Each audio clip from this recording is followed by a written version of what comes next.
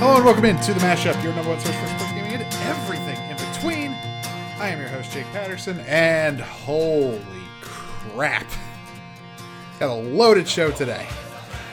Very, very loaded show because I've been off for a week and a lot happened. There's a lot to talk about. And the big one is the CDL. In its first season, we have our first ever champions, the Dallas Empire, are your inaugural CDL champions. And in pretty dominant fashion, too. Like, I was riding Atlanta straight through to the end. I really thought it was going to be them. And then finals happened. Heck, winners finals happened.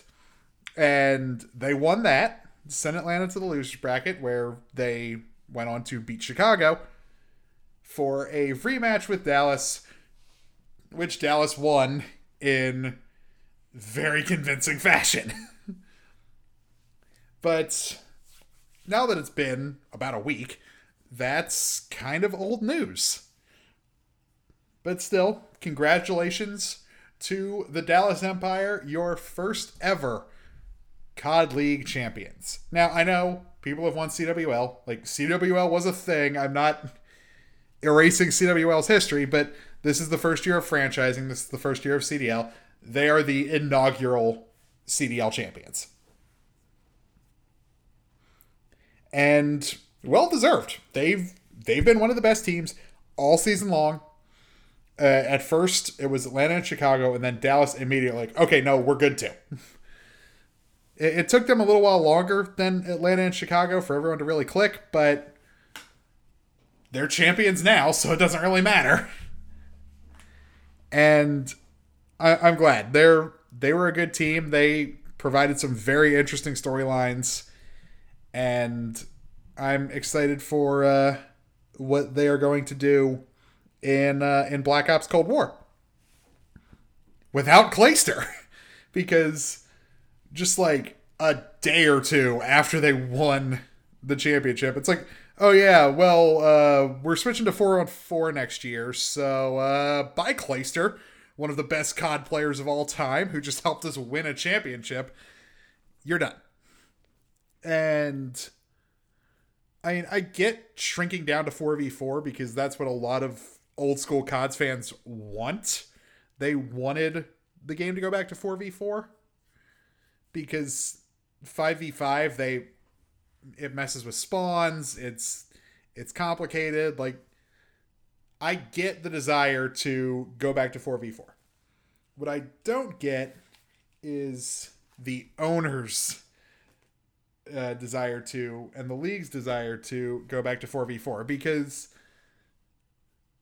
they want to pay less people, because that's one contract gone. That's one starting position salary gone from every team's payroll. And after this year, where teams weren't making money on LAN events after the first month of the season, basically, like, well, now we're screwed. And I still think, because there are still rumors floating around that maybe the CDL is going to expand next year. I think it should. Like, after, I know 2018 and 2022, very different years. But after its first season, Overwatch League expanded from 12 to 20. I think the CDL could manage expanding from 12 to 16. Because really, if you go from 12 to 16 and you drop the roster size and the competition of the game to 4v4, you know how many active starting spots that adds to the league? 4. You're adding 4 new teams, and it adds a grand total of 4 extra players to the total number of starters in the league from this season to next season. Like, 4 players. Because 12 teams of 5 is 60. 16 teams of 4 is 64. You would be adding 4 extra overall players to the league. Like, that's not diluting the talent pool all that much.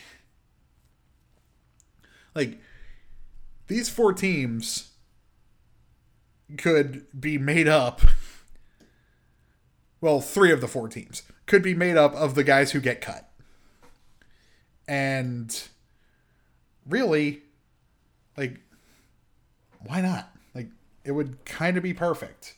Like, that, like, the Water Dogs of the Premier Lacrosse League, where is every game is a revenge game.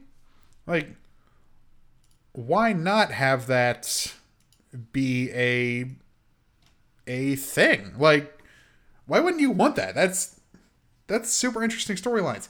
And getting more teams involved gets you more money. That gets you in 4 new cities. Because really, are you just going to do LA and Chicago again? Probably not. If you expand, that gets you 4 new cities.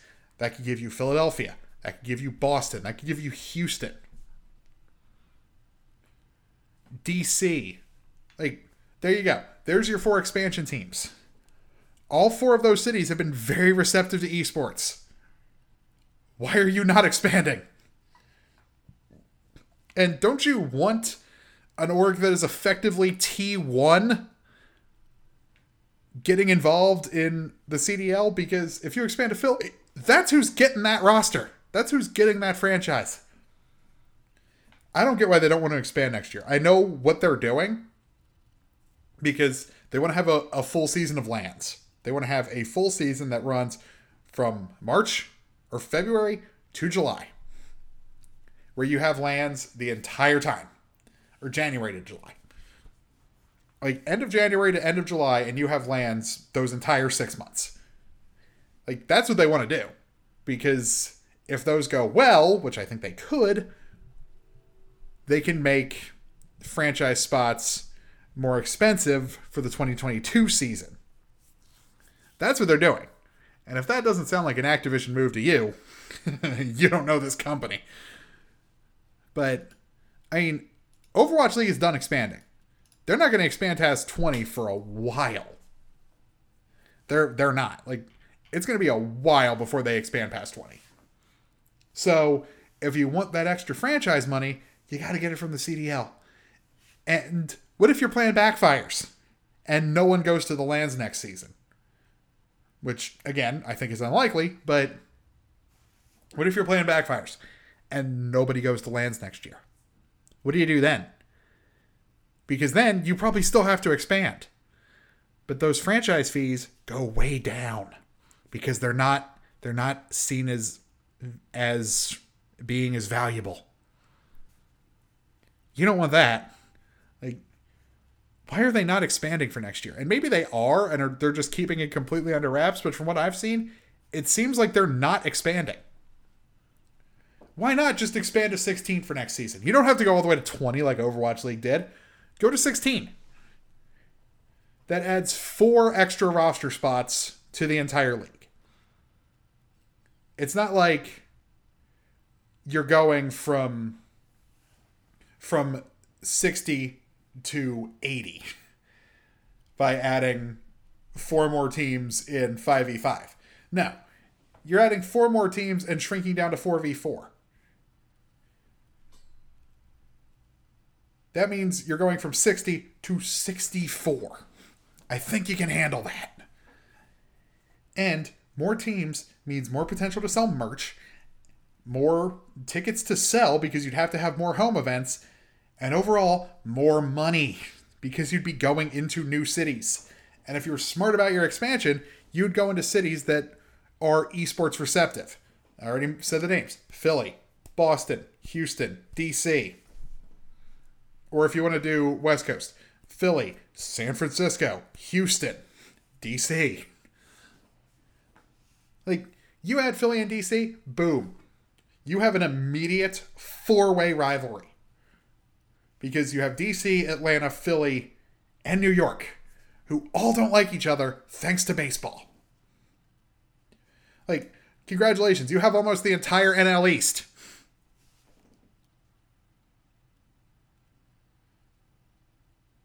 That'd be pretty good. Actually, you would have the entire NL East because you have the Mutineers. You'd have the entire NL East in the COD League. Why would you not want that? That is an easy 5-way rivalry. You add Houston, that just writes itself. Them and Dallas would hate each other in a second. Same thing with adding San Francisco. Boom. You got a 3-way California rivalry plus Seattle. Why would you not want this? Heck, you add Boston. If you add Boston, boom, rivalry with New York. Boom, rivalry with Philly. Boom, rivalry with Toronto. Done. Instantly. Why would you not want to expand?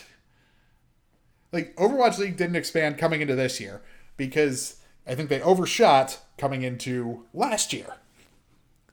Going to 20 so quickly was a little bold. And it kind of didn't work out. I think going to 16 for the CDL would work out. It really would. I think that would actually work.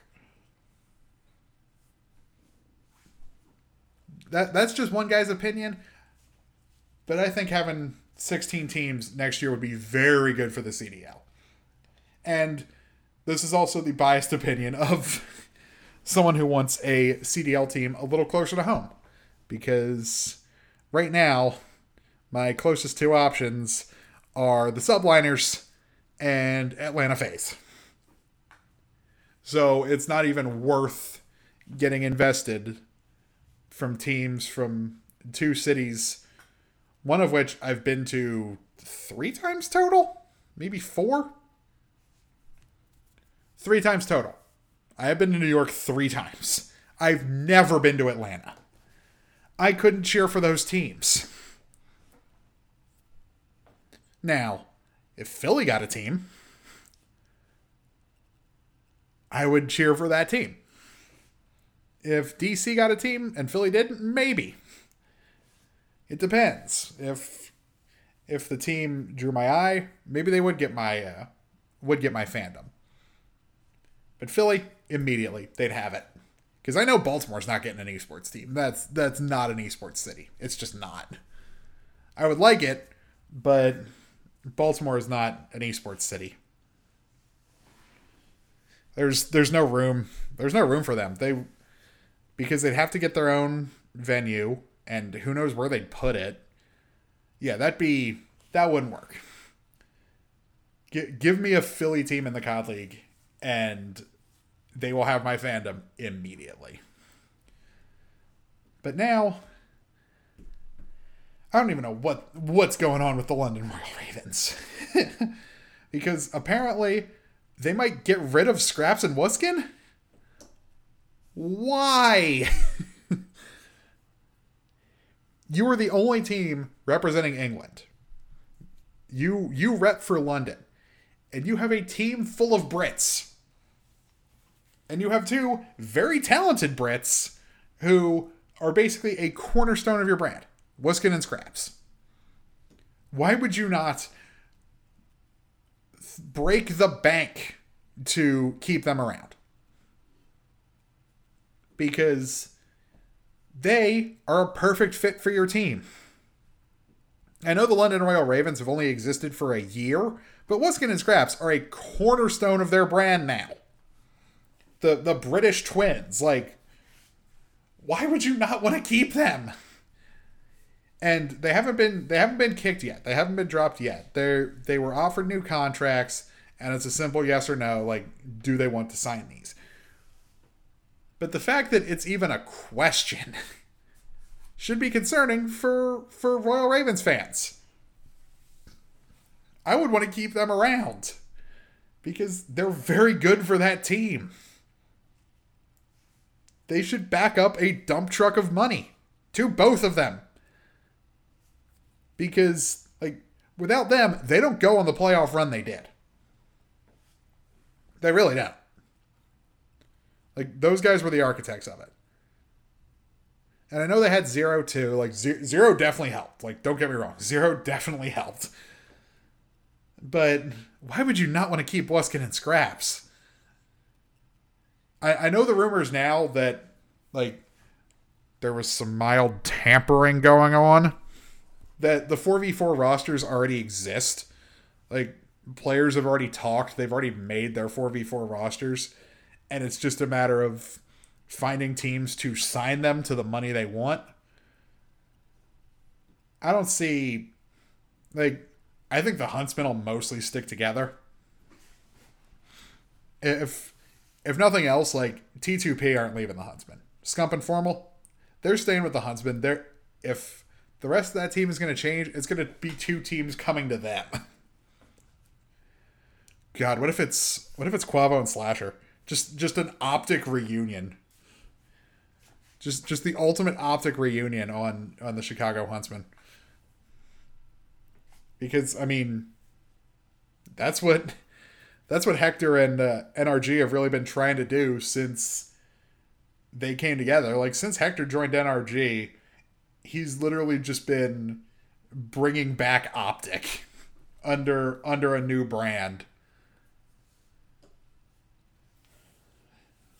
But it's going to be an interesting offseason because 12 guys are just out of a job. 12 guys are just done as starters in the CDL. And unless they are expanding and those 12 guys do get picked up by, literally anyone, 12 guys are just out of a job. Just like that. Which sucks. Which is why I think they should expand. Because those 12 guys aren't going to lose starting jobs. Like, other than the guys who retired, like JCap, like Clayster could still start anywhere in the CDL next season if he wanted to. And he probably will. He probably will get a starting job somewhere. Someone will sign him. Could be Atlanta, could be Chicago. It could be basically anyone. He probably has a pick of where he wants to go. Like, unless someone already has a roster made, he could go pretty much anywhere. Like, Prestini's probably out in Chicago. And I think if he leaves, maybe Arcides goes with him. So that leaves two openings on that Chicago lineup, because I don't think Scump and Formal are going anywhere. Like, they are old optic through and through, and they are 100% going to stick with Hector. Like, if Scump or Formal, if either one of them leave the Huntsman, I will be shocked. Because I don't think either of them are going to retire. At least not yet. They might in a couple years, but not right now. And they're not going to leave Hector. Like, they aren't leaving the Huntsman, those two. I could see Envoy maybe going somewhere else. I could see the other twins, Prestini and Arcides, I could see them going somewhere else. But Scump and Formal, they are staying right where they want to be. But it's going to be a very interesting offseason, because the way things are progressing, it seems like we're going to be able to have lands next year for the CDL, and I'm hoping they expand, because if they expand and they come to Philly, that Philly land, I am there. I am there in a second. Like, immediately. I'm buying tickets the second they go on sale. But yeah, it was a great inaugural season. I think they absolutely turned chicken crap into chicken salad. Like, they had their issues, but most of those issues came from the game, not the league itself. I mean, sure, the league made some dumb decisions about, like, disconnections not leading to replays, but most of that was the fault of Infinity Ward, not the CDL. So hopefully, Modern Warfare 2, that'll come out next year, won't have the same problems Modern Warfare 2019 did, but for next season, we can just enjoy the hopefully less broken Black Ops Cold War. Because I will give Treyarch this. They have much better map design than Infinity Ward does. So hopefully the Pro Pool maps will not have god-awful spawns. And by all accounts, this game is going back to the roots of Call of Duty. So hopefully this game will be better. The multiplayer reveal comes out next week, and the beta is not too long after that. So we will know soon enough if the spawns in this game also suck. But yeah, we shall see. Gonna be an interesting offseason. But up next, Jonathan Holloway makes his return to the mashup to talk some NBA. We'll get into that up next here on the mashup. And welcome back to the mashup. And I had to bring in a friend to talk some NBA. Joining the show once again. I may as well kind of call him the co-host now, I think. I hope to be on more frequently if you would let me. Oh, yeah. And with sports coming back, I it's better to have someone to actually talk with. Jonathan Holloway joining the show once again after my much-needed week-long vacation from both streaming and doing this show. God, I needed that. But it is good to be back. And if you couldn't tell, I am in fact recording this segment first, even though it's going second. Boy. But can't wait to get into this. We got some storylines in the NBA. My main question is not directed at any players. I've already gotten that out. I've already got my rage at the Sixers and their incredible stupidity out. Now, my rage is directed at the refs. Are you people under the impression that we waited 4.5 months to watch you? Because we did not wait 4.5 months to watch you. We waited 4.5 months to watch LeBron James, to watch Giannis, to watch Luka, to watch Kawhi Leonard, Jimmy Butler. You know, the people who actually signed the NBA's paychecks, really. Not the refs. I thought college basketball refs were the only ones who were attention whores in this way, but clearly No. It's just as much in the NBA. I would like to refute something you just said, because, to be fair, most of the refs have been good. Most. There is a specific ref. Scott Foster. I wasn't going to say his name. But yeah, Scott Foster, who has been god-awful this entire freaking time. And whoever the frick was reffing the Bucks and the Heat game last night. So I didn't see the end of the game. We had our fantasy draft last night, so I didn't have the game up, which I should have. I was watching Dynamite. Yeah. And I saw one replay of the Giannis foul last night, the one who was called on Butler at the end of the game, and I was like, okay, like I can kind of see it. But I only watched one replay. This morning, I woke up and watched 5 or 6 replays, and I cannot find a foul. Nope. However, I will also say this. Goran Dragic did not foul Chris Middleton on that 3-point attempt. No. At all. No, he didn't even touch him. Dragic was standing straight up. He barely moved. So, in a way, the game ended the way it should have, which was with a Heat victory. But still.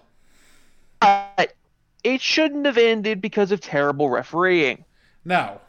It probably should have ended with a Heat win. They were the better team.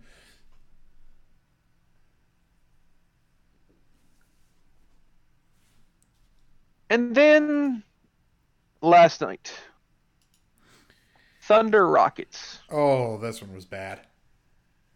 Explain to me how Chris Paul gets called for a delay of game while there are people mopping the floor.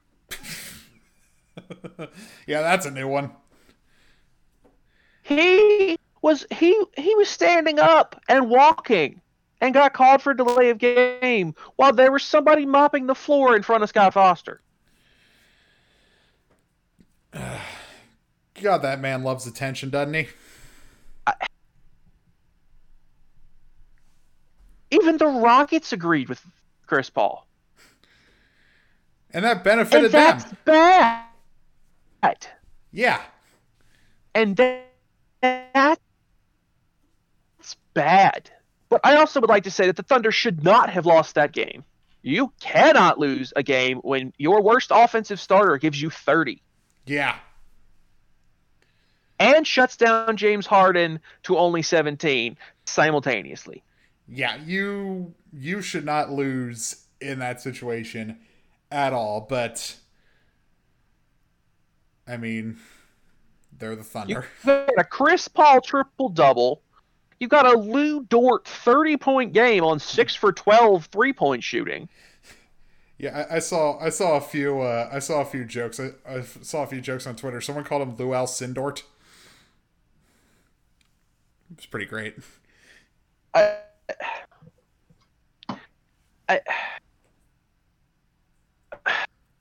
I'll say this. Those calls in the Bucks game have been called most of the year. Yeah. Doesn't mean they're a foul. Nope. In the playoffs, you swallow the whistle. Let the boys play. Yeah. Unless you're Marcus Morris taking an elbow to Luka Doncic's head, but that's different. That's actually a foul. That is beyond a foul. That is a flagrant because That is a flagrant 2. That's what that is. Yeah, because that was very clearly intentional and excessive. 100%. The first elbow, that's fine. That's fine. You're just going up hard foul. It's the second one that he clearly brings down with the intention of hitting Luka in the head. Yep. Yeah. That and oh my god. Like he's just going out there with the intent to like knock out the future face of the NBA. Yeah. Well, face of the NBA is different. Possibly, but we'll see how that goes. Because don't forget, there still is Zion. There's still Zion. There's still Ja Morant. It's going to be not going to be as good, but there still is Zion. Yeah. Yeah. Yeah. Yeah, ESPN seems to like Zion more than they like Luka, but yeah, ESPN likes Tom Brady more than they like Peyton. That's true. And if Peyton had had a little thing called a defense, he would have won more Super Bowls. But anyway, that's another conversation for another day. Yeah. But I still can't believe the Heat are actually up in this series. Like, they're probably going to win. Didn't I pick the Heat to beat the Bucks? I think you might have picked the Heat to beat the Bucks. But I think I said 7. Yeah. This one isn't going 7. This one might go 5. Yeah. The way the Bucks have been playing, this one might go 5 if they're lucky. And if that's the case, Giannis is gone. Hey. Goodbye. Yeah, Giannis is gone after next season. If not traded. Yeah. You brought up the potential of him going to Dallas, and that's just disgusting.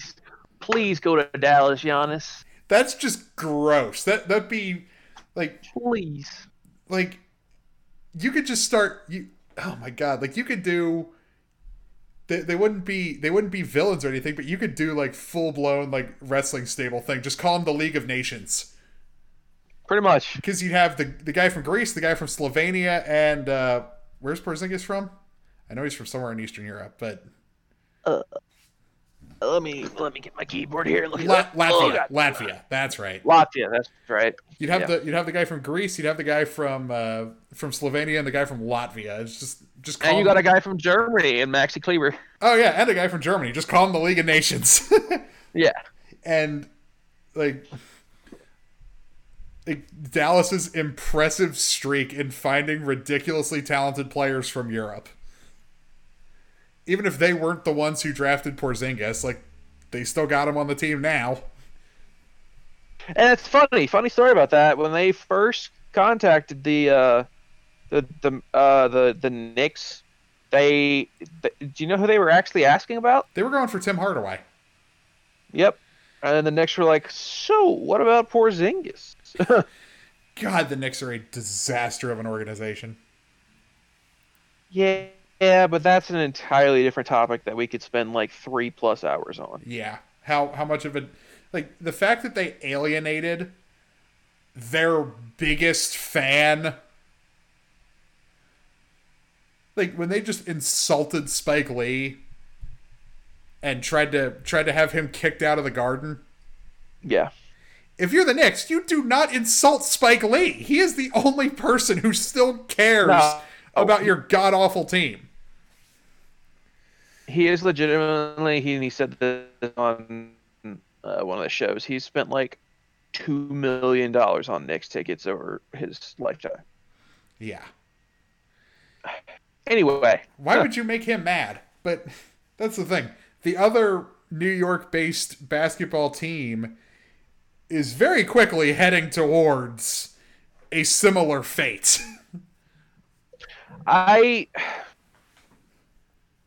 Upon reflection and thinking, so they hired Steve Nash, 4-year deal, Brooklyn Nets. Yeah. There are 2 outcomes from this, and I don't think there's an in-between outcome from this. I do think Steve Nash will be an excellent head coach. I do. However, not with the Nets. No. Him and just the way he played basketball, like as a player, I don't see that meshing very well with Kyrie Irving. No. But the other question is, can Nash garner Irving's respect? And if that happens, the Nets will be fine. If that happens, I don't know how likely that is. I don't either. I don't really think it is, but if that does happen, they will be totally fine. If not, this is going to be a complete disaster. 100%. This is going to be another Jason Kidd situation. Yeah. But Nash will have a better career than Kidd as a coach. Oh yeah, because he's Steve Nash. Like, now that he's shown he has interest in coaching, someone else is going to try to pick him up if this whole Nets thing doesn't work out. Even if he has to go to the G League first. Yeah. 100%. Or be an assistant coach somewhere. And like he has experience running stuff. Like he's part owner of the Whitecaps, the Vancouver Whitecaps. Interesting. So he does have experience running things. I mean, owning is different than coaching, but he has been like in an administrative role with a professional sports team. Yeah. And I mean, coaching in the NBA is no reason to give that up, especially in MLS where all of the owners are actually minority investors who are just managing partners. Where he's like not the full owner of the Whitecaps. Like the league owns 51% of every team. Really? Dang. Did not know that actually. Yeah, MLS is the majority owner of every team in the league. Interesting. And the quote unquote owners are just investors and managing partners. That's actually kind of cool. Yeah, especially for like a niche league that was. I don't think they need to do it anymore, but they've just done it for so long. No reason to change it. Yeah, no, not at all. But that's the thing. He has. It's weird that he just jumped straight to head coach.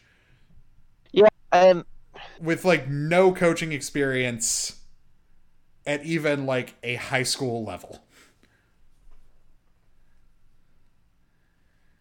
It's kind of weird.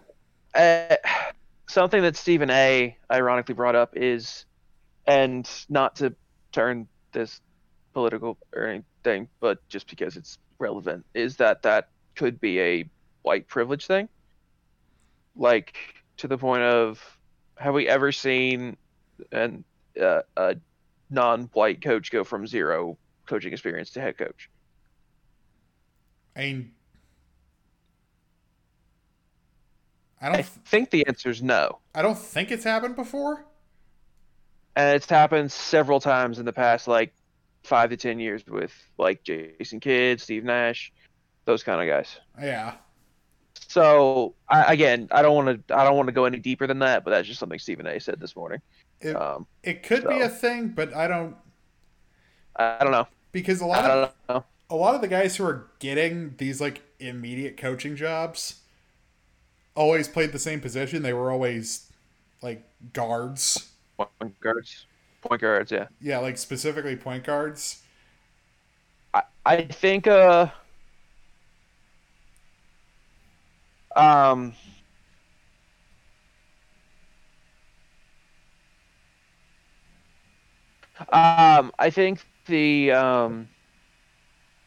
think the big test will be Chris Paul, to be honest, because I could see Chris Paul getting into coaching. Yeah, I could see that because he doesn't necessarily have the personality for the booth.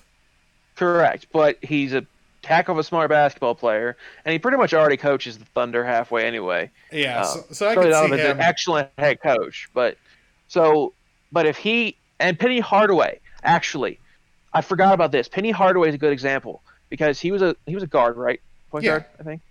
Yeah. He was forced to start at AAU, and now he's at Memphis, and now he's finally garnering NBA attention. Yeah.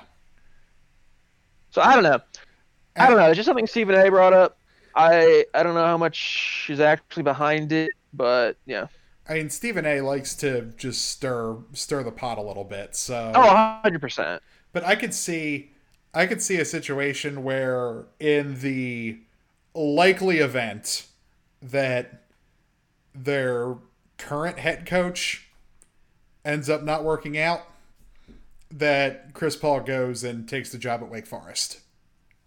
Yes, I can see that for sure. I could absolutely see that happening. Like, because they'll probably give this guy 3-4 years, like one recruiting cycle. And if it doesn't work out, that'll probably line up with about the time Chris Paul would probably start thinking about retiring. Yeah. And I could see a situation where, like, the last time Wake Forest basketball was relevant, Chris Paul was on the team. Wasn't Tim Duncan there too? Yeah, but Tim Duncan's older. That's right. I actually just thought of that. That's another good example. Duncan wasn't looked at NBA head coaching jobs. That's true. So I don't know. It could be a thing, but I don't know, because it's so rare for coaches to be players. Yeah. For retired players to just immediately jump to head coach anyway. Yeah, I agree.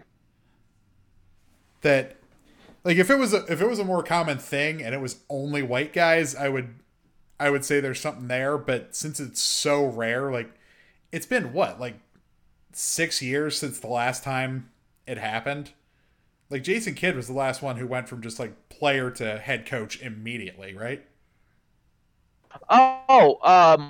Earl, shoot, what was it? Earl Watson? Watson did it, didn't he? With the Suns, and he was African American. So Yeah, maybe not too much of a Earl thing. Watson? I think that was his name. He was only there for like a year. Because he ended He up sucked as a head coach. not being a very good head coach because the He went Suns straight. Don't know what they're doing. They're getting it together, They're starting to get it together, but for a while there, things were looking pretty rough. but it might all come crumbling down if Booker was out. Oh, if Booker leaves, they're right back to where they were. And you know where he's gonna go? Where? T-Wolves? Minnesota. Oh god, oh man, him on the T-Wolves, that'd be Defensively, that team sucks, though. oh, that'd be terrible defense. Like against like the full strength Warriors, they'd be screwed. Oh yeah. Against like the full strength Warriors or the Mavs or the Clippers, they would die. But against a team like the Wizards who just have no defense, they'd end up giving up like 200 points. Cat has done better with defensive wise, in recent like last year and this year. He's actually putting a lot of effort into it. D'Lo just doesn't seem like he cares about defense. No, and Devin Booker is the same way. He is a prolific scorer, absolutely garbage defender. 100%. Yeah, that's so. Defending guards would be a struggle. Yeah, so if I'd love to see that team play the Warriors, like the full strength Warriors with Steph and Clay, because it would just be a shootout. It'd just be an absolute shootout. But Steph and Clay are actually both good defenders, though. Yeah, I wouldn't say Steph is a good defender, but he is a much better defender than everybody says he is, and Clay is one of the best two-guard defenders in the league. Yeah, Clay's a very good defender, and Steph gets a lot of hate that is totally undeserved. Like he's only 6 foot, so like he does the... And he's not I wouldn't call him a liability on defense. Oh no. Like he can do his job on defense, but he's not the best defensive point guard in the NBA. Oh no. No. I mean, that's Patrick Beverley, as much as I hate to admit it. Yeah, by far. I hate that I just said that out loud. Oh, I know. I heard it in your voice. You didn't like admitting that. I hate Patrick Beverley so much. I mean, he's kind of a dirty player. Like he's definitely hateable. Yeah, I really wish I could say Kyle Lowry was better than him on defense, but I can't. Hard to admit that one. But I think hopefully the two Western Conference series actually end up being, good, because that's the thing. The Eastern Conference series right now are not great. I mean, and everybody actually thought the East series were going to be better because, you had the Clippers, obviously, then the Lakers. Like they were going to win their things. Everybody thought the Rockets and Jazz series ended up being a whole lot better than most people thought, honestly, because everybody thought because the Jazz didn't have Conley and stuff that the Nuggets would just come out and just wreck them, and then Conley came back and wrecked them himself. Yeah, that series ended up being an absolute war. And then Jamal Murray happened. Then Jamal Murray happened. So I don't know. It's just I thought the first round Western series would be a bit better than the first round Eastern series, but I thought the second round East series were going to be a lot better than the second round West series because I thought I truly think the Lakers and Clippers are going to just steamroll it. Oh, the Lakers and Clippers are gonna roll through these two. So I'm guessing the semifinals in both conferences are just gonna be hot garbage.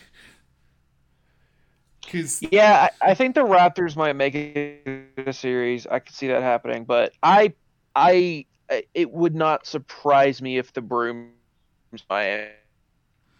Yeah. Milwaukee. Giannis is not, and Richard Jefferson said this on Twitter. Giannis cannot be your number one option. No. Yeah, you sent me that tweet. He's Scottie Pippen. Yeah, like he can't. Like But like if you he's stick him on a team with Dallas, yeah. where he can be 2A and 2B with Porzingis and Yeah. Luka obviously number one, And that's a deadly team. that's a dynasty is what that is. If you can keep them all three around, and if Porzingis doesn't turn into Yao Ming.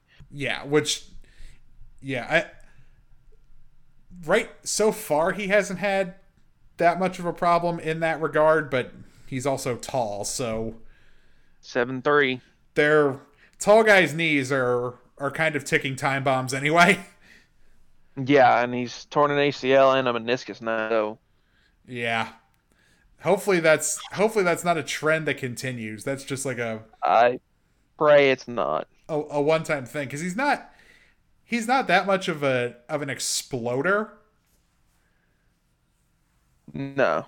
So that's not putting too much pressure on his knees or anything, but you got one ACL tear.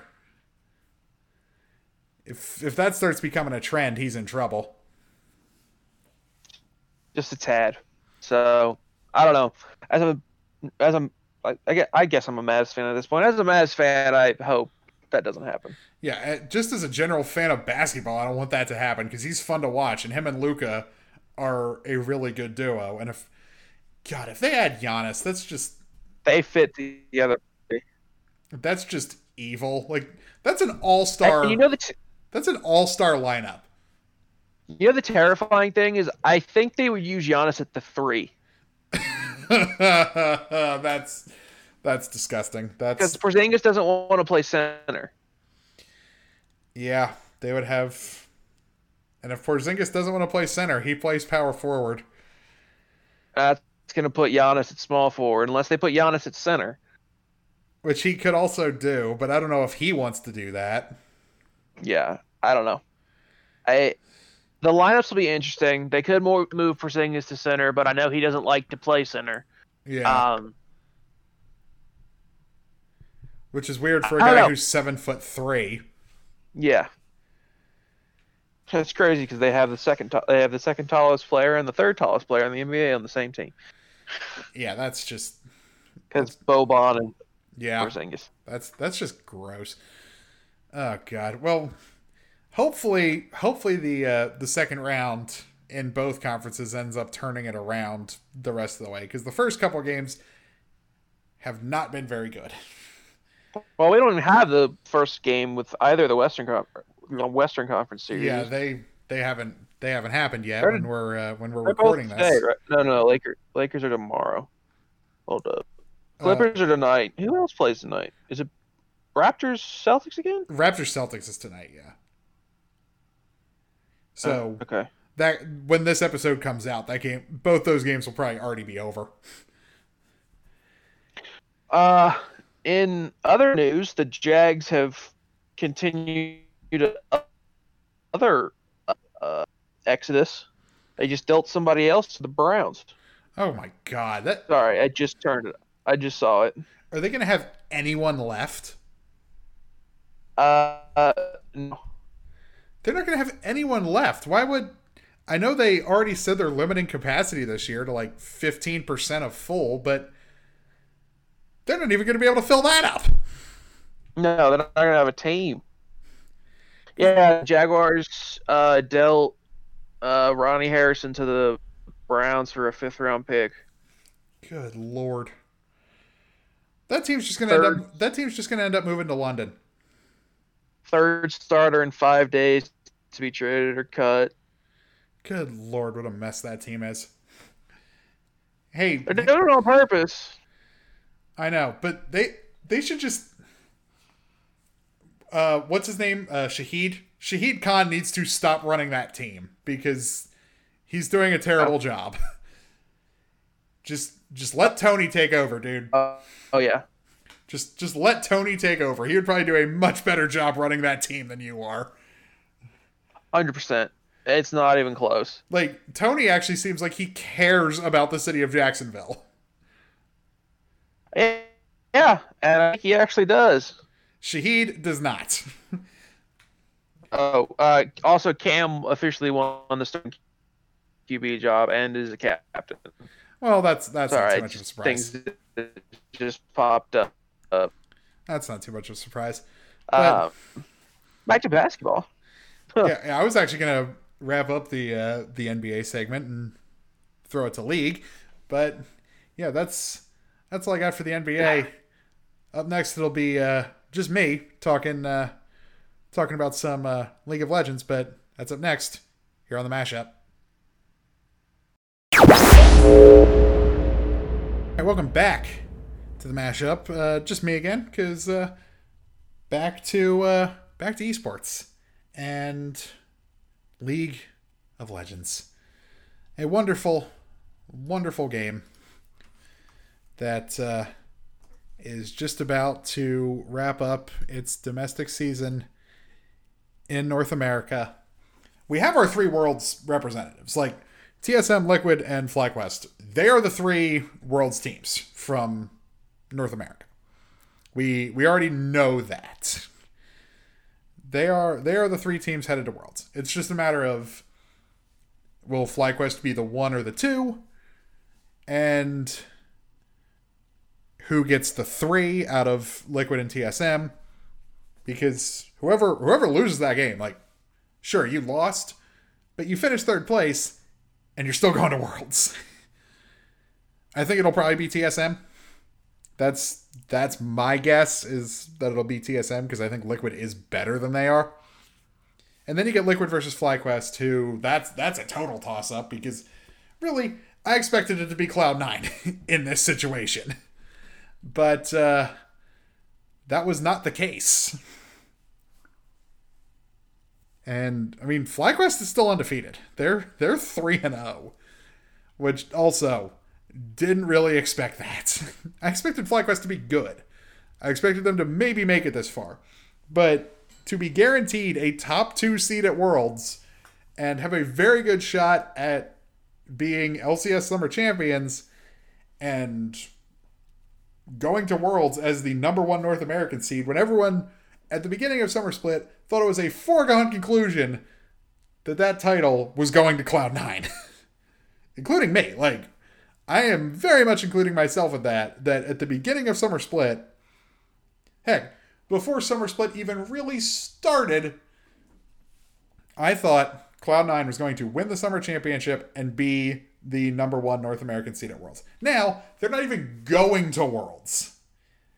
And it's the first time they have ever missed Worlds. Think about that.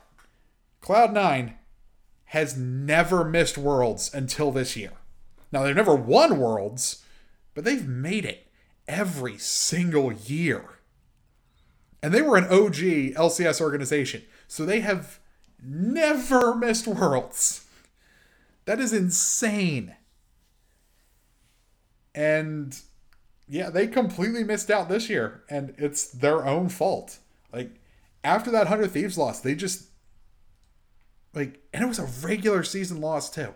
Like, they lost 100 Thieves in the regular season, and they just haven't looked the same since. Which is insane, because 100 Thieves was not very good in Summer Split. They really weren't. They're making steps in the right direction, but they were not ready to do something like that to who was previously thought to be an unkillable juggernaut like Cloud9. But here we are. They missed Worlds, and it all started with that loss. It all started with that loss to 100 Thieves. And now, 2 of their biggest rivals are both going to Worlds and have a very good shot at winning the LCS Summer title. I think Liquid has a better chance than TSM does, because, I mean, only one of them gets it. FlyQuest is already in the finals. So, and I think, like I said, Liquid is better, and I think they're going to beat TSM. And then who knows what happens in Grand Finals. I think if Liquid... Actually, FlyQuest has beaten both of them already. Like, FlyQuest has already beaten Cloud9 twice. Or no, they They have not already beaten Cloud9 twice. But they've already beaten Cloud9, and they've already beaten Liquid. They haven't played TSM yet, but like, Liquid's better than C9, basically. They have been all year. So, who knows? Who knows what's going to happen? This has been a wacky year. Worlds is going to be in a bubble in Shanghai. I mean, we're going to get like 6 different Worlds songs this year rather than just the Worlds theme and the Skin song. I mean, we're going to get 6. And it's all going to be Chinese artists. Like, we're not going to know Americans. We're not going to know who any of these people are. I mean, Logic is performing in the pregame ceremony for the LCS Championship on Sunday. That's going to be interesting. So he hasn't totally given up on music. He's full-time on Twitch now, but he's still gonna perform the opening ceremony. God, that's gonna be weird. But it'll probably be a pretty good show. Like, Logic's a talented dude. He makes good music. But yeah, this is not the final 3 I expected. I didn't expect TSM to be here. I didn't really expect FlyQuest to be here, and I thought Cloud9 would be in one of those 2 spots. Particularly FlyQuest's spot. Like, they would be undefeated, they would be in the grand finals, and they would be basically guaranteed the 1 seed at Worlds. Because at the beginning of Summer Split, that's what was going to happen. That's what everyone thought was going to happen. And now here we are, 3 months later, and that isn't the case at all. But there is some negative to this year's Worlds. Normally a 24-team tournament. This year it will only be 22 teams. Because the 2 representatives from the VCS, the Vietnamese League, will not be traveling to Worlds. Because of travel restrictions, they can leave the country, but they won't be allowed back in. Which sucks for them. Especially Team Flash. Like, Team Flash worked their butts off. They won VCS Spring, and they couldn't go to MSI because no one went to MSI. MSI didn't happen. And now they go and win VCS Summer, and now they don't get to go to Worlds. And now, if everyone missed out on Worlds, that would still suck because we wouldn't crown a world champion this year. If everyone missed out on Worlds, fine. Like, everyone missed Worlds. But if you're the only 2 teams that miss Worlds because of your country's more strict travel restrictions, that sucks. Like, they wouldn't have done anything. The Vietnamese teams are always good for, like, the occasional upset in group stages and maybe something crazy in knockouts. But that's the thing. The VCS is so shallow talent-wise. Like, whenever they get to international tournaments, they get stomped on. Especially MSI. Because, like, oh yeah, they're up against... like, if Team Flash went to MSI this year, they would have had to go up against G2, Cloud9, SKT. Do I need to go on? The best team in the history of Europe. The best team in the history of NA. The best team in the history of League of Legends. Or the best... This year's SKT is not the best ever. But they have... Like... People were still afraid of Tom Brady when he got older. And Faker is not past his prime yet. Like, people should still be afraid of the Demon King.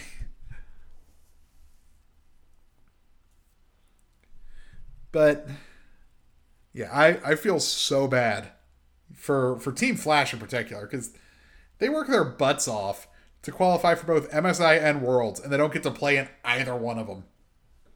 I mean, sure, they'll probably win Spring 2021, and they will probably go to MSI. But still. Like, sure, they're probably going to win the spring title next year because the VCS kind of sucks. But still, it's not a guarantee. It's not a guarantee that they're going to qualify for Worlds next year. They're probably going to, but it's not necessarily a guarantee. And who knows? They could have had their one flash in the pan season where they win spring and summer, and they don't even get to go to any international tournaments to rep for the VCS. Like, who knows what they could have done? Like, this year's Worlds is already wacky. The last two World Championships aren't good. The last two World Champions both failed to qualify. IG and FPX both not going to be there. Like, this Worlds is going to be nuts. And it's amazing. Like, let's see. Can I actually see who's qualified for Worlds if I look? Oh, nope, this is last year. Yep, that's last year's. All right. So the league esports site is no help at the moment. Actually, let's see. Can I see the teams who've qualified for Worlds so far? Worlds 2020. Here we go. Participants. Okay, so top esports, GD Gaming, and Sunning. They are the three teams coming from China. Fnatic, G2, and Rogue coming from Europe.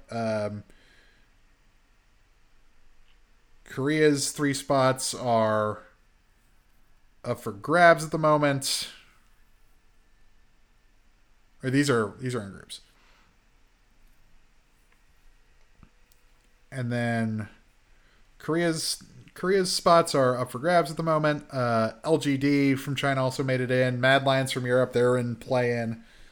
TSM and Liquid, PSG, Unicorns of Love made it from the LCL from Russia. Which, great name. Rainbow 7 and Legacy Esports. So, yeah, the VCS teams... The VCS teams aren't going to get in. Team Flash and GAM Esports, they don't get to play.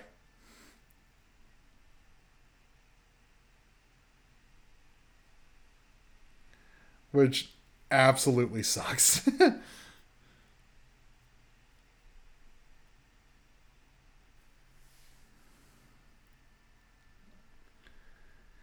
Because who knows? They could have made a run. They really could have made a run.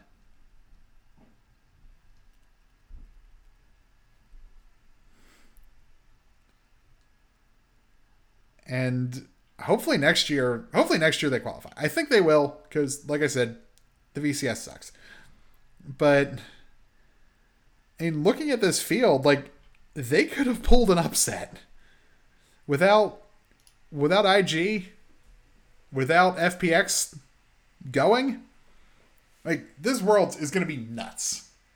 And if you noticed, there was a name missing from that. SKT hasn't qualified yet. And I'm pretty sure they're actually out. Let me pull that up again, because I think have all of Korea's spots been taken? No. But LCK Summer 2020 Champion, LCK 2020 Championship Points, LCK 2020 Regional Finals. No. They didn't get in. I think they're done. I don't think they can qualify. So SKT, IG, FPX, none of them are going to be there. Because let me see the LCK standings. Because they are. I think their regional. Yeah, their regional finals are already set. So, congratulations, everyone else. T1 also is not going to Worlds. Like, this year's nuts. And it's going to be great. It's in a bubble in Shanghai. Some of the best teams ever aren't going to be there. G2 somehow managed to stave off disaster and actually qualify for Worlds, despite their own mess of a summer season. They did better than Cloud9 did. They made it. Cloud9 didn't. But, oh man. Worlds is going to be fun. And I can't wait. But that's what I've got for League of Legends. Up next, we'll get into Riot's other game. We'll get into some Valorant.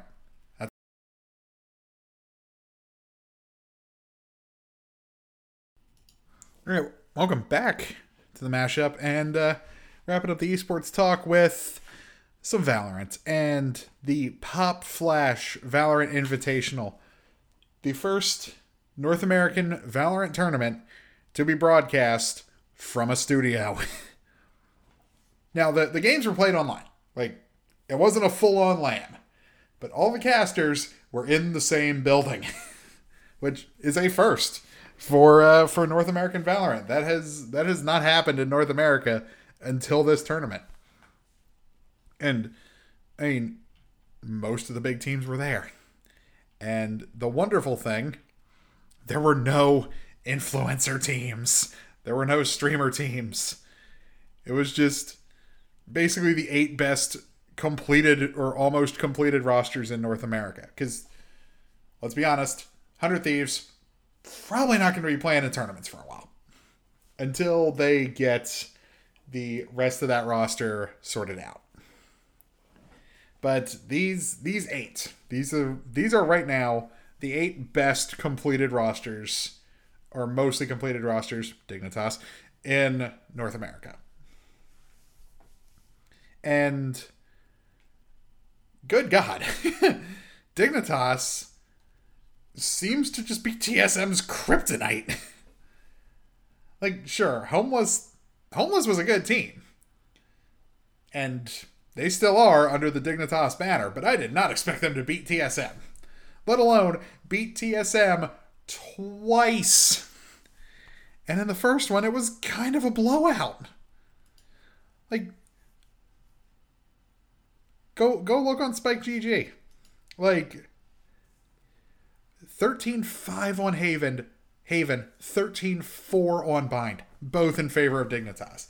Because, of course, this happened right after I called Josh Harris the inverse Mark Cuban.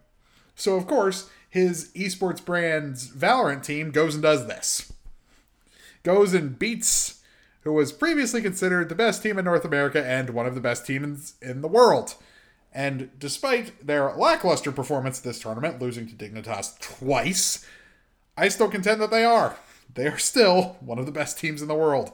This was just not their tournament. Because, I mean, the meta keeps changing. And it's going to continue to change as this game progresses. Because now we're past the Ignition Series. The Ignition Series is done. No more Ignition Series tournaments. There were only 4 in North America. And this was the last one, the Pop Flash Invitational.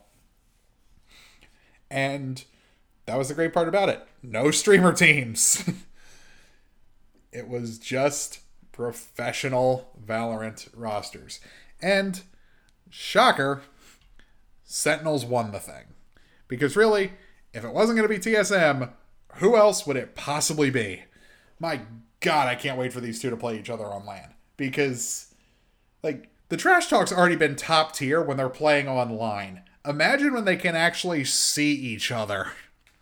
And obviously they didn't get to play each other in this tournament because they were in separate groups, which again, I think is a good idea. Keep them away from each other so they don't go eliminating each other in group play.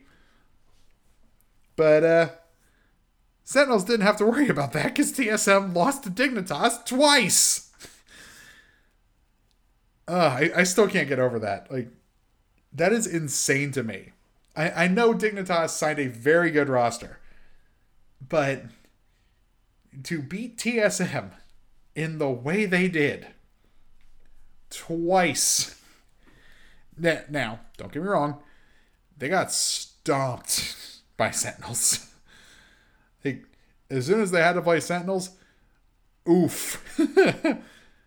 Because 13-0 on Split, 13-3 on Haven. Sinatra, like the maniac he is, absolutely destroyed them. And freaking Shazam. 42 kills across Haven and Split. Haven was where he popped off. Haven, he had 29. My God. That's just gross. That is disgusting. He had 29 kills on Jet. Like, that's nasty. That's awful. I mean, Sinatra and him tied on Split. Like, that team is so ridiculously deep. Like, it's kind of disgusting. And that's the thing. Poised, the guy who top fragged for Dignitas, he had as many kills as Sick, who bottom fragged for Sentinels, and he played Sage one game. So he played a game of Sage, had 21 kills. Total. He had 14 of them on Sage. He's clearly not a very good Phoenix. Yeah, he had 14, and that's the one where Shazam popped off and got 29. But Poised, who also played Sage in one of the games. Where did he play Sage? He played Sage also on Split. So they both played Sage on Split. But with Breach, that only brought him up to 21. The rest of the team didn't even crack 20. Psalm didn't crack 10. It was not a good... Sentinels were not a good matchup for this newly minted Dignitas roster. And why would they be? They're Sentinels. Them and TSM have been swapping the title of best team in NA for a couple months. And because of that, have also been competing for the title of best team in the world. And I can't, like I've said many times on the show before, I can't wait for them to prove who is the best team in the world. Because they've got some competition in Europe. And I can't wait to see them take some of those European teams on. But for right now, I will settle for this incredible North American rivalry. And now I know they got 3-0 in the finals. And it wasn't super close. It was 13-9, 13-7, 13-8. So that's not terrible. I have seen much worse scorelines. Heck, from Sentinels matches against Dignitas. But Envy, also a newly minted pro team. They were previously known as Together We Are Terrific, which it's a shame they can no longer use that abbreviation. They have to be Team Envy now. Like, they really performed well at this thing. And they've always been considered a good North American team. Now they just have a name attached to them. Instead of just being a really good amateur team, they're now a really good professional team. And that's the thing. The kill differentials are much closer. I mean, Sinatra had 59. That's just disgusting. But Caboose had 48. So Caboose want to finish second. Like, Caboose was second in the game. Or third. Behind Sinatra and Shazam, which that's not fair to compare anyone to, because these two were having the tournament of their lives. Like, he would have finished third. Calypso would have actually finished 4th on Sentinels. So the top 2 from Sentinels from Envy were in the top 4 in terms of kills in the game. So it's not like they performed poorly. They just ran into a ridiculously talented team who was playing out of their freaking minds. But still, to take a grand total of, that's 24 maps? Right? 9, 7, and 8 is 16 plus 8. So yeah, 24 maps. So overall, the map score was 39-24. That's pretty good. Like, if we're talking 3 maps, like, losing to one of the best teams in the world and one of the best players in Valorant right now. Like, the guy is among the best in the world at 2 different games in the space of a year. Because if he really wanted to, he could go right back to Overwatch League right now and still dominate Sinatra. Like, I have no doubt in my mind of that. If he wanted to go back to the Shock for their playoff run, which I don't think he could do because that would probably mess with his contract with Sentinels. But if he wanted to go back to the Shock right now and Sentinels would allow it, because like there's probably going to be some Valorant downtime while it's all hands on deck at Riot Esports for Worlds. If he wanted to go back and join the San Francisco Shock for their playoff run, he could do it. And he would probably help them win another championship. And he's not going to do that because, 1, the Shock don't need him. And 2, he said himself he was tired of Overwatch and wanted something different. And clearly, the Switch has gone very well for him. Let's just see his map-by-map breakdown. 23 kills on Haven with Sova. 23, 14, and 11. That's really good. On Bind, he was playing Phoenix 17, 15, and 10. Not as good, but he was still top fracking. So that was the closest series. That was the one that went... Or no, that wasn't the closest. First one was Haven. But it's Bind, so that's a more balanced map. It's harder to get kills. And then Split. He had 19 on Raze. 19, 17, and 6. So his best game was on Sova. But overall, that totals up to 59 and 46 with 27 assists, which is good for a KD of 1.28. That's absolutely insane. That's like ridiculous. And I mean, Valorant is such a fun game. I love that this game exists now, and the rivalry between like former CS players, like true former CS players, like most of the guys on TSM, like Wardell and Cutler, and guys who came from non-CS backgrounds, like Sinatra, because sure, he played CS before he went pro in Overwatch, but I would never have thought of Sinatra as a Counter-Strike player before he switched to Valorant. Like, when he made the switch to Valorant, I thought of him as an Overwatch player. I think of him as a Valorant player now because he's ridiculously good at it, and he's somehow become one of the best in the world immediately after switching games. Like, I think of him as a Valorant player now, but he, as far as game background, like what they switched from, he's an Overwatch guy. Like, surely.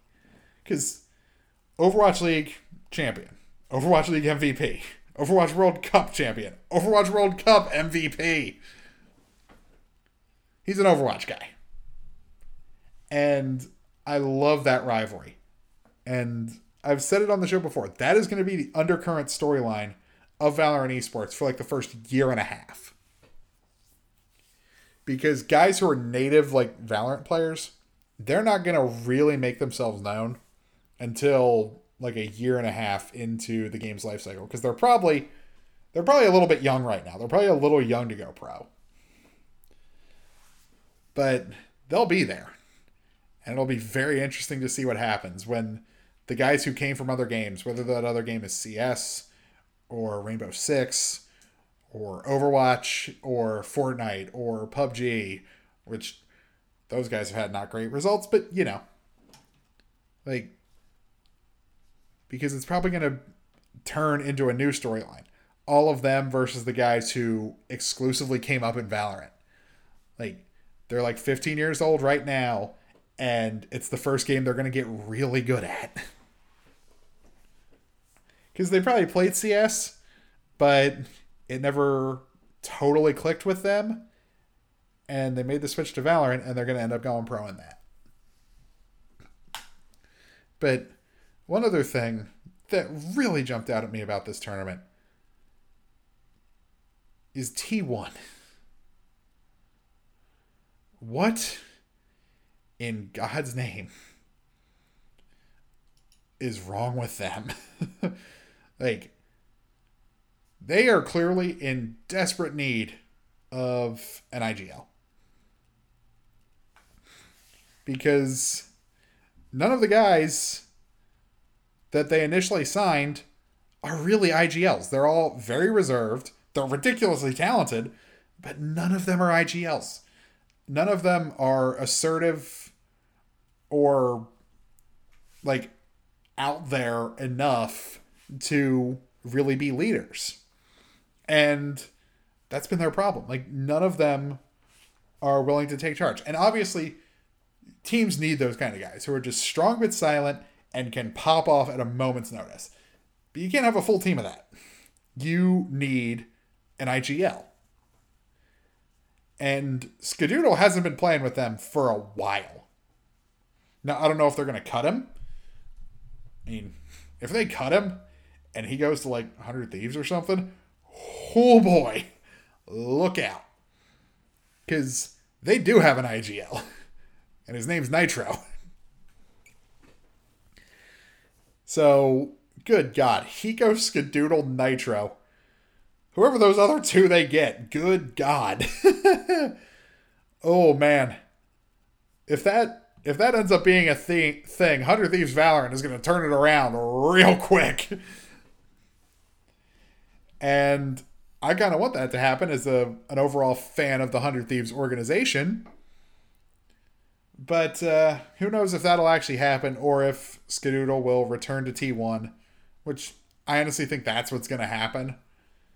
They might get rid of like Food or Crashies and bring in an actual IGL. Because they do need one. Like, that's been a big problem of theirs. Because the ridiculous raw talent can't really carry them anymore.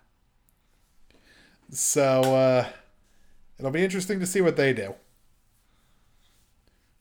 But as far as I know, it's going to be a while before the next North American Valorant tournament. Let's see. Oh, Pulse Series is coming up next week. But that has not had a full field announced. TSM and Envy are going to be there. 16 teams total are going to be there. So we'll see who the other 12 are going to be, hopefully soon. I would assume there would probably be a lot of them. But that's the next North American tournament. That's the only one currently on the schedule. But that's coming next week. It's only a $10,000 prize pool. So that one's probably not going to draw a whole lot. Because, like, Pop Flash was $50,000. Like, the winner got more than that. The winner of Pop Flash got more than that entire prize pool. And so did Envy, who came in second. The top two teams in Pop Flash both got more than the entire prize pool for Pulse Series. So that one's not going to be as big a tournament. I mean, TSM's going to be there, so Sentinels might be too. But we shall see. And hopefully we'll still get some good stuff out of that one. Like, it's still a tournament, even if it's got a smaller prize pool. But I can't wait for the big ones where you get into like the $100,000, several $100,000, even reaching into the million range for Valorant prize pools, because I think that's going to happen. I don't think that's that far off. But Riot's always Riot's always prided themselves on their prize pools not being as big a deal, because that's been a thing with TI for Dota, where it's kind of overshadowed the tournament itself, the fact that the prize pool is so massive. When has that happened at Worlds? Never. Like, the only way Dota overcame that whole prize pool thing was with the ridiculous storyline that was OG.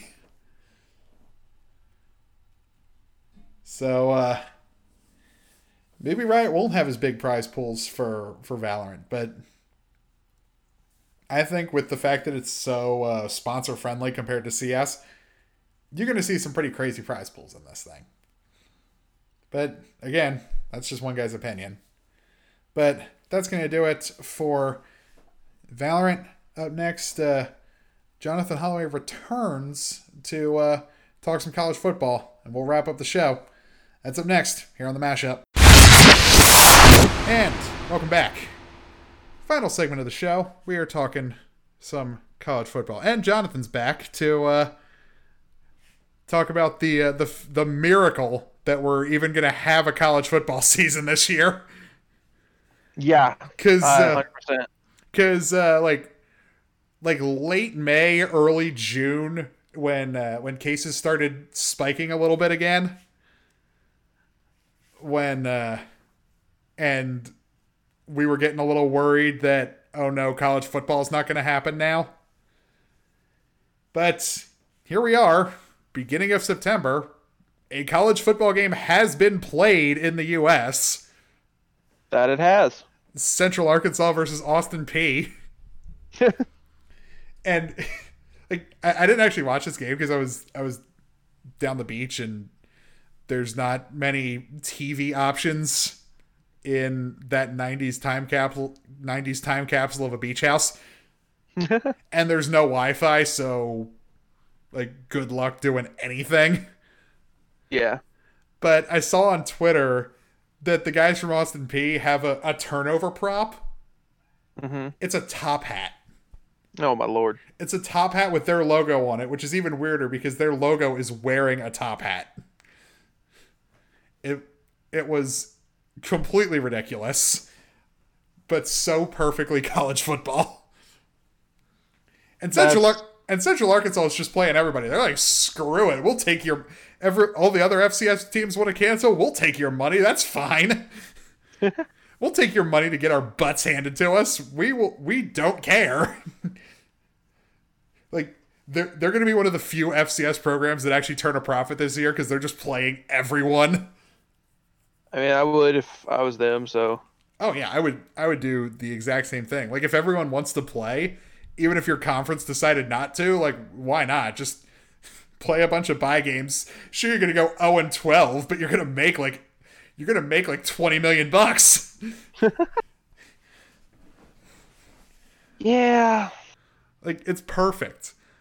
But I am not at all surprised that this happened, that the Big Ten is planning to just straight up reverse course and have a season this year. That's what they should have done in the first place, but no. And if the reports I've seen are true, they will actually live up to their name this year. There will only be 10 teams playing. Because Maryland, Illinois, Northwestern, and Rutgers have basically already said, if the presidents re-vote and decide to start the season in October, we're not going to play. That's dumb. Yeah. Like, I don't know why. Like, this is a perfect opportunity for Maryland. Yes, it is. Like, if you get to go to Penn State and play at Penn State with a, like, 15% capacity Beaver Stadium, as opposed to that place packed out in navy blue and white, just screaming at you and dancing to Zombie Nation. Like, why would you not take that opportunity? You'd probably still lose that game, but maybe not. Yeah, I mean... I hate that Maryland's not going to play this year. Like, I'm so sorry. This is a perfect opportunity for them. Because their schedule this year obviously includes all the powerhouses of the Big Ten because they're in the same division. So they have to play Penn State, Ohio State, Michigan, and Michigan State every single year. Yeah, because they're morons. Oh my god, they should have never left the ACC. No, they shouldn't have. Thanks a lot, Wallace. You're welcome. And Debbie. It's actually her fault. Because she bankrupted the athletic department. And I learned a couple years after the fact that like after I started at Liberty and everything that she got her master's at Liberty. Yeah. And I was like, oh great. Debbie Yao came from there. That's wonderful. But I am not at all surprised that the Big Ten is reversing course, that Kevin Warren just refused to talk to the players, coaches, athletic directors, and parents, but he would talk to the president. I don't know enough about the situation. Oh, right. Wait, who? Sorry. Like, rest of my mind. Like Kevin Warren, the commissioner of the Big Ten, would not talk to players, coaches, ADs, players' parents, none of it. Like, wouldn't talk to any of them about the decision to cancel the fall season. That's right. No, I remember. Sorry. But he decided to talk to the president about it, who has no direct impact on what's going on. Nope. He didn't go to any of these Big Ten schools. Like, he has no direct connection to the Big Ten. He's not from that part of the country. Like, he's a moron. Yeah. Sorry. No, that's fine. But, oh my God. Kevin Warren goes and talks to the president, and then he decides to change his mind. Like, what in the world? Oh, excuse me. I wish I had an answer for you, my man, but as we know, people these days are just kind of stupid in general. This dude is going to go down as the worst commissioner in the history of college sports. Because... yes, I agree with that. Like, he's going to get fired by the end of next season. We hope. And I thought Jim Delaney was bad. Like, I thought Jim Delaney was a complete idiot. He looks like Adam fricking Silver compared to Kevin Warren. Like, ugh. And I used to rag on John Swofford, the commissioner of the ACC, constantly. I would love to have him back. I'm not going to say that because that's not true. But say I'd rather have Manfred. No, I wouldn't. No, I'd rather have Kevin Warren than Manfred, but it's close. You literally can't get worse than Rob Manfred. Manfred is the absolute worst, but Kevin Warren is a very close second. I don't understand some of the commissioners and stuff. But like, obviously, we're kids. Well, no, not really. We're young adults. Yeah. It's not like we really know. Yeah, but I'm thinking, as someone who, within the last 18 months, has graduated college. Yes. And within the last, 2 years, was still in college. Yep. And thankfully I wasn't in this situation, but if I was still a student in this situation, and I went to a school in the Big Ten, and most of the Big Ten colleges, I think 12 out of the 14, reopened for full in-person instruction in the fall semester. Yeah, and JMU's already... and there's so many people that have already been sent back. Yeah. JMU just sent their back. Well, I'm saying just the Big Ten. Sorry. I haven't heard any stories about outbreaks at Big Ten schools. Any of them. But neither. But still, the idea that normal students have to come back. But it's not safe to play football because in that situation you could probably get sued. because that's like going above and beyond like reasonable. Yeah, I looked into that, and honestly, it was a good suit. I guess I think that's the word I'm looking for. What the Nebraska players Yeah, suing the Big Ten? yeah, Yeah, and I think that's part of what changed their decision too, because they realized, wait, like, oh my God, this could actually be bad. And of course, the NCAA does absolutely nothing. Like, the NCAA is the most incompetent organization in all of sports. I highly disagree. Which one? Which one's MLB. worse? You think MLB? Yeah. Yeah. I think the NCAA is the most consistently incompetent. MLB is much more recently incompetent. MLB's getting there. Yeah, I think they have surpassed the NCAA, but for the longest time, the NCAA was. Oh, I agree. I agree with that 100%. But recently, you cannot say it's anything other than MLB. Yeah, They had a chance. They had a chance to be the only sport on television for a solid 2 to 3 months.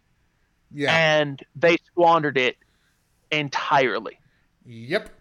They had a chance to get their revenues probably higher than they've ever been. Yep. When it comes to TV and that kind of stuff. And the owners and Manfred just wouldn't give the players what they rightfully wanted because, like, they're playing with more risk right now than a normal season. Oh, yeah. Like, way more risk. And everybody's calling the players selfish and all that stuff. No, they're not. No. The owners aren't the ones going to the stadiums every day. The owners aren't the ones in locker rooms every day. Like, no. The owners aren't taking any risk. No, none at all. And same thing with, like, college football. Like, the university presidents, how many of them do you want to bet are actually on their campuses right now? Like, working in their offices on campus? Not many. Probably maybe 2. Yeah. Maybe 2 of them in, if we're talking just the Big Ten, so 2 out of 14. Yeah. I'd say that number's probably higher in the SEC because it's the South and they aren't afraid of anything. Well, obviously. But like in the Big Ten, I'd say it's maybe two of the 14 presidents of the Big Ten are working on campus right now. Oh, I'm sure. And I'm sure it's not any of the big schools. No, it's probably like Maryland and Penn State or Maryland and Rutgers. I'm about to say Penn State. Maybe not Penn State. It's probably like Maryland and Rutgers because Maryland's president is like just recently took the job over, so he probably is working on campus. But yeah, anybody whose jobs are not on the line. Yeah, like they're probably working on campus, and like that's the same thing. Like the students had to come back. Now, I'm not saying I disagree with that decision. If I was still in school, I would have wanted to go back. I wouldn't have. Not a chance. You couldn't have paid me. Really? No. Because here's my thought process. Oh, are you talking about as a student athlete or a regular student? Regular student. Okay. Not a chance in this world. Because all it takes is one case in my dorm. Yeah. And everyone's got it. Yeah. That's very fair. All it takes is one case in the dining hall. And everyone's got it. Yeah, that's very fair. Ain't no way in HE double hockey sticks I'm going back. Yeah, I'm glad we didn't have to make that decision. It's an easy decision in my opinion. Like, it's like people who are like, I'm not going to get the COVID vaccine. I'm like, I'm not going to get it right away. I think you would be stupid to get it right away. I agree with that. But after a couple months, if it's actually working, there are more upsides to getting it than there are upsides to not getting it. And there's one major downside to not getting it. Yeah. So, like, I'm not going to get it right away. First round, heck no. Mm-mm. Ain't nothing on this planet you could make me do to get the first round. But if it's working, I'm going to go get the second round. Oh, yeah. Because it makes more sense. Yeah. You got to weigh your options. And I want to go to college basketball games this year. Oh, 100%. Because I'm now closer to my other teams, and my primary team is getting a shiny new venue that I want to see in person.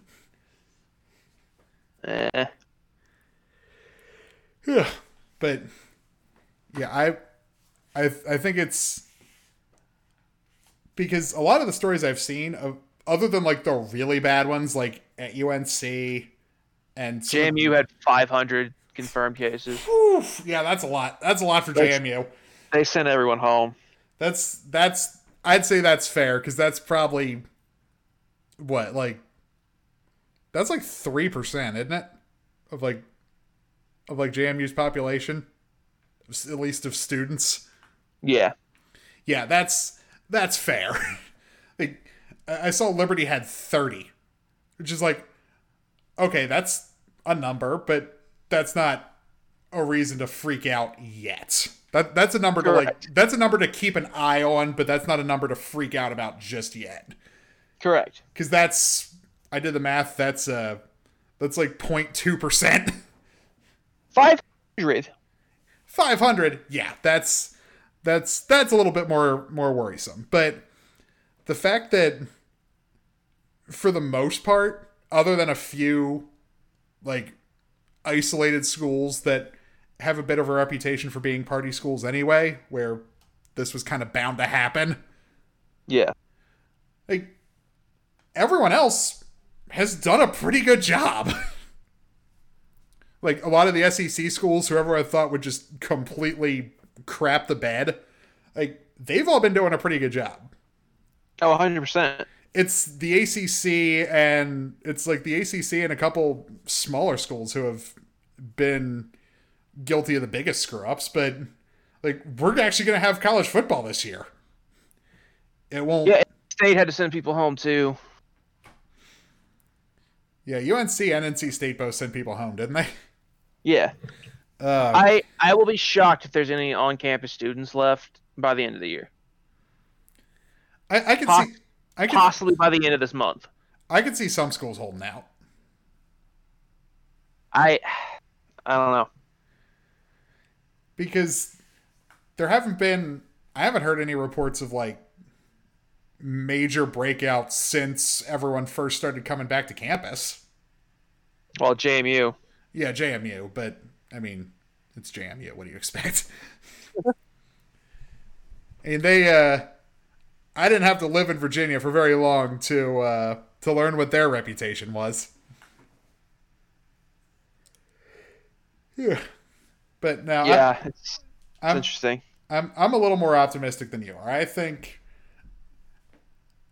we are past like the concerning point of everyone first getting back to campus, and people haven't seen their friends in 7 months, and everyone getting together again. But now everyone's been back on campus for a couple weeks, and I think they're mostly being smart about it. I agree. So I think you'll start to see reports of cases on campus slowly dwindling, and we'll get a mostly successful, if not a little less exciting, at least as far as atmosphere goes, college football season. But I'm looking forward to it. My number one, number two now. My 1A, 1B, my 1A team is, I don't know. UVA opens with Tech, so that'll be interesting. Yeah, they're playing Tech first. Jeez, that's so weird. Yeah, with our fresh quarterback. Oh, that's gonna be interesting. And thanks. God, that 1,000 capacity limit in Virginia is so dumb. That's way too low. Yeah, but also, I don't know. I'm not going to get into that. I don't know. I haven't looked into it enough to know or to answer the question right. So, yeah, that's the current capacity limit for football games in Virginia right now. So the atmosphere of the Commonwealth Cup is going to be very muted compared to what it normally sounds like. Oh yeah, and it won't be and it won't be anywhere near as cold though. So for the that's the first. For the 1,000 people who do get to go, like they won't be freezing their butts off. Yeah, it's in Blacksburg, so actually probably be nice weather for that game. Yeah, my buddy, one of my buddies goes to Tech, so I don't know if he's going to the game or not. He had season tickets, and he's super upset because it's his senior year, so he doesn't get the Penn State game. Oh, that sucks. Yeah, that sucks. So he had bought season tickets and everything. Oh my god, that's terrible. It's awful. I feel so bad for him. Oh, I do too. That's terrible. But hey, at least we're getting something. I agree. Yeah. Like something is still this 10-game limited capacity. Maybe it won't finish season is still better than we're just not going to play at all, and you have to hope and pray we'll play basketball and wait for that. I agree. But I think I do have way more hope for college basketball now, though. Oh, definitely. Because it seems like they're just going to learn from all of the mistakes football made. Yeah. Like, they're talking about having bubble preseason tournaments. Like, that's actually intelligent. Yeah. But we'll get into that when we get closer to college basketball season. But for sure. That's all I've got for the show today. Hope y'all enjoyed. I'm very glad to be back because I needed that vacation, but I miss doing this. But hope y'all enjoyed the show. Hope y'all enjoy your weekend, and I will talk to you on Tuesday. See you then.